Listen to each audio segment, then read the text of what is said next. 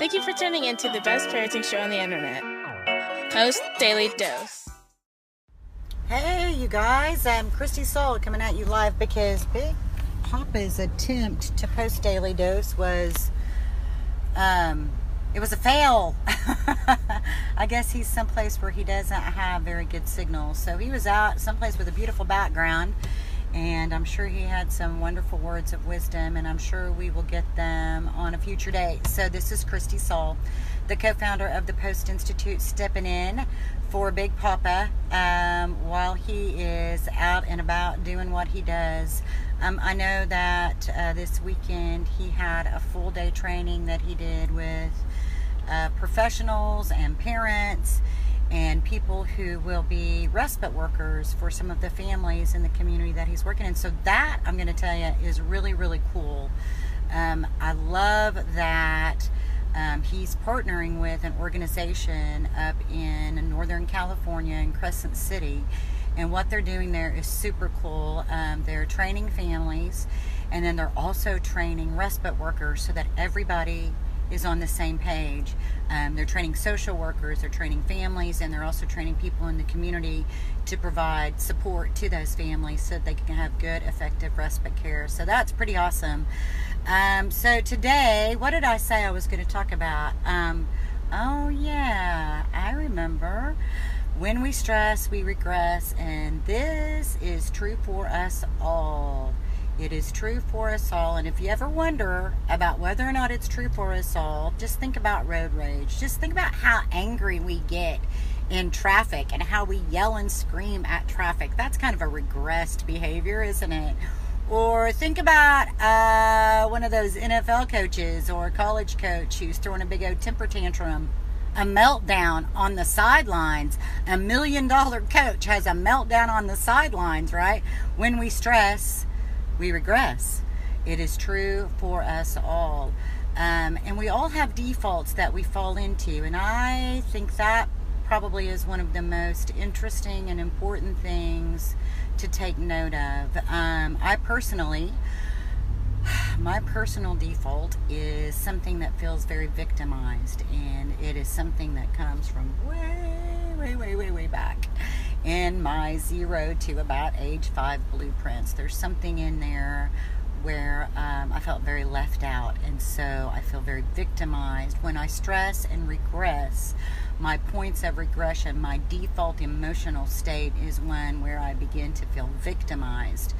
My pastor, I remember him saying his two areas of regression, when he regresses, he falls into greed and lust.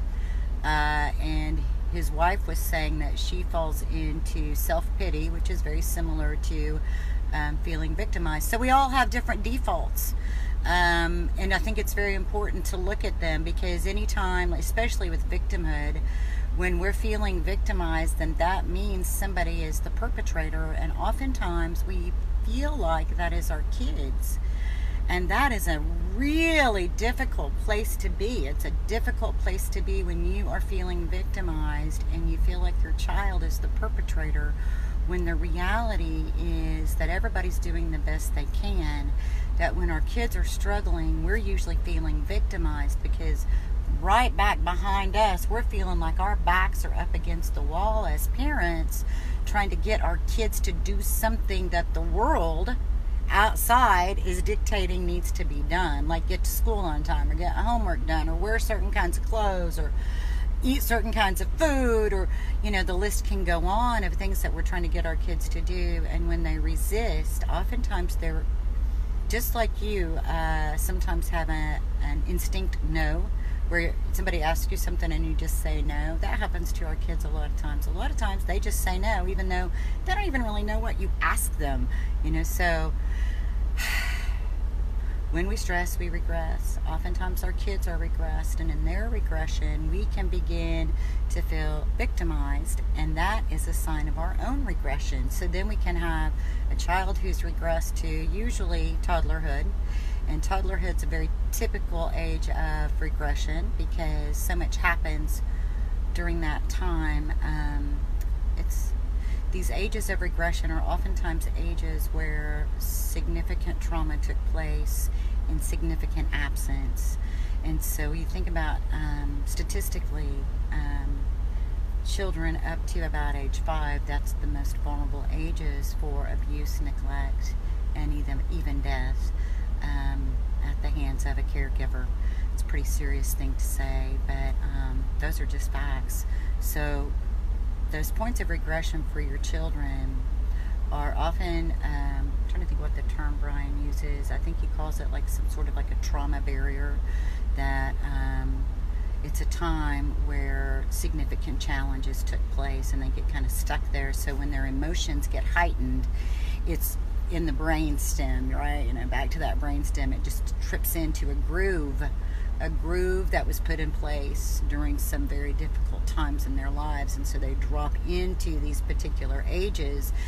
You think about toddlerhood, when kids are exploratory and they're wanting to do things. It's like their first step of autonomy, and they think it's the real thing, right? They think they're really grown up, but they're just little 2-year-olds. And that's a time when it's a time that's really difficult for a lot of parents, and it's a time that a lot of kids get injured and get overlooked, and so they regress to being 2-year-olds. And then oftentimes as parents, we regress to being like adolescents and teenagers, and it's like we're waiting for the parent to get home so we can tell. It's like we feel like we're just like the babysitter, and we're waiting for dad to come home, and I'm going to tell dad on what you did, when that's just a sign. When we feel victimized, it's just a sign. It's just a red flag. Whoo, red flag. We have dropped down into a place in our own brainstem, a different place. We have regressed ourselves. We have exceeded our window of stress tolerance. Everybody step back. Everybody take some deep breaths. Everybody realize that oftentimes the things that we're pressing to have happen right now, they don't have to happen right this minute. They're going to happen. Our kids are going to get where they need to go. They're going to develop. They're going to mature. It's all going to work out. Take a deep breath, step back. And remember that little trick. You ask 3 times, hey, put this on. You might get a little more insistent second time, third time. If you keep getting rebuffed, if you keep getting that resistance, then you need to step back and drop it, because you're going to get into a battle of wills, and that's not going to get you where you want to go. And then you're going to feel painted.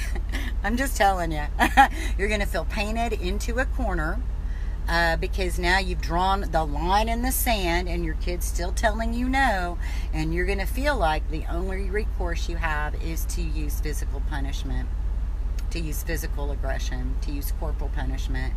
And I remember Pat O'Brien said it really well. He was straight up. He said, when you are dealing with children who come from traumatic backgrounds, and you start bumping up against that resistance, and you take the might makes right line of thinking, these kids, they don't respond to that. They don't respond to that physical threat. And if you enter into that arena with them, these are kids that you could literally beat them till they were bleeding, and it's not going to change the behavior. So let's just not go there. It's not going to help. It's not going to help your relationship. It's not going to improve their behavior, and it's not going to get where you want to go. It's not going to correct what it is you're trying to correct.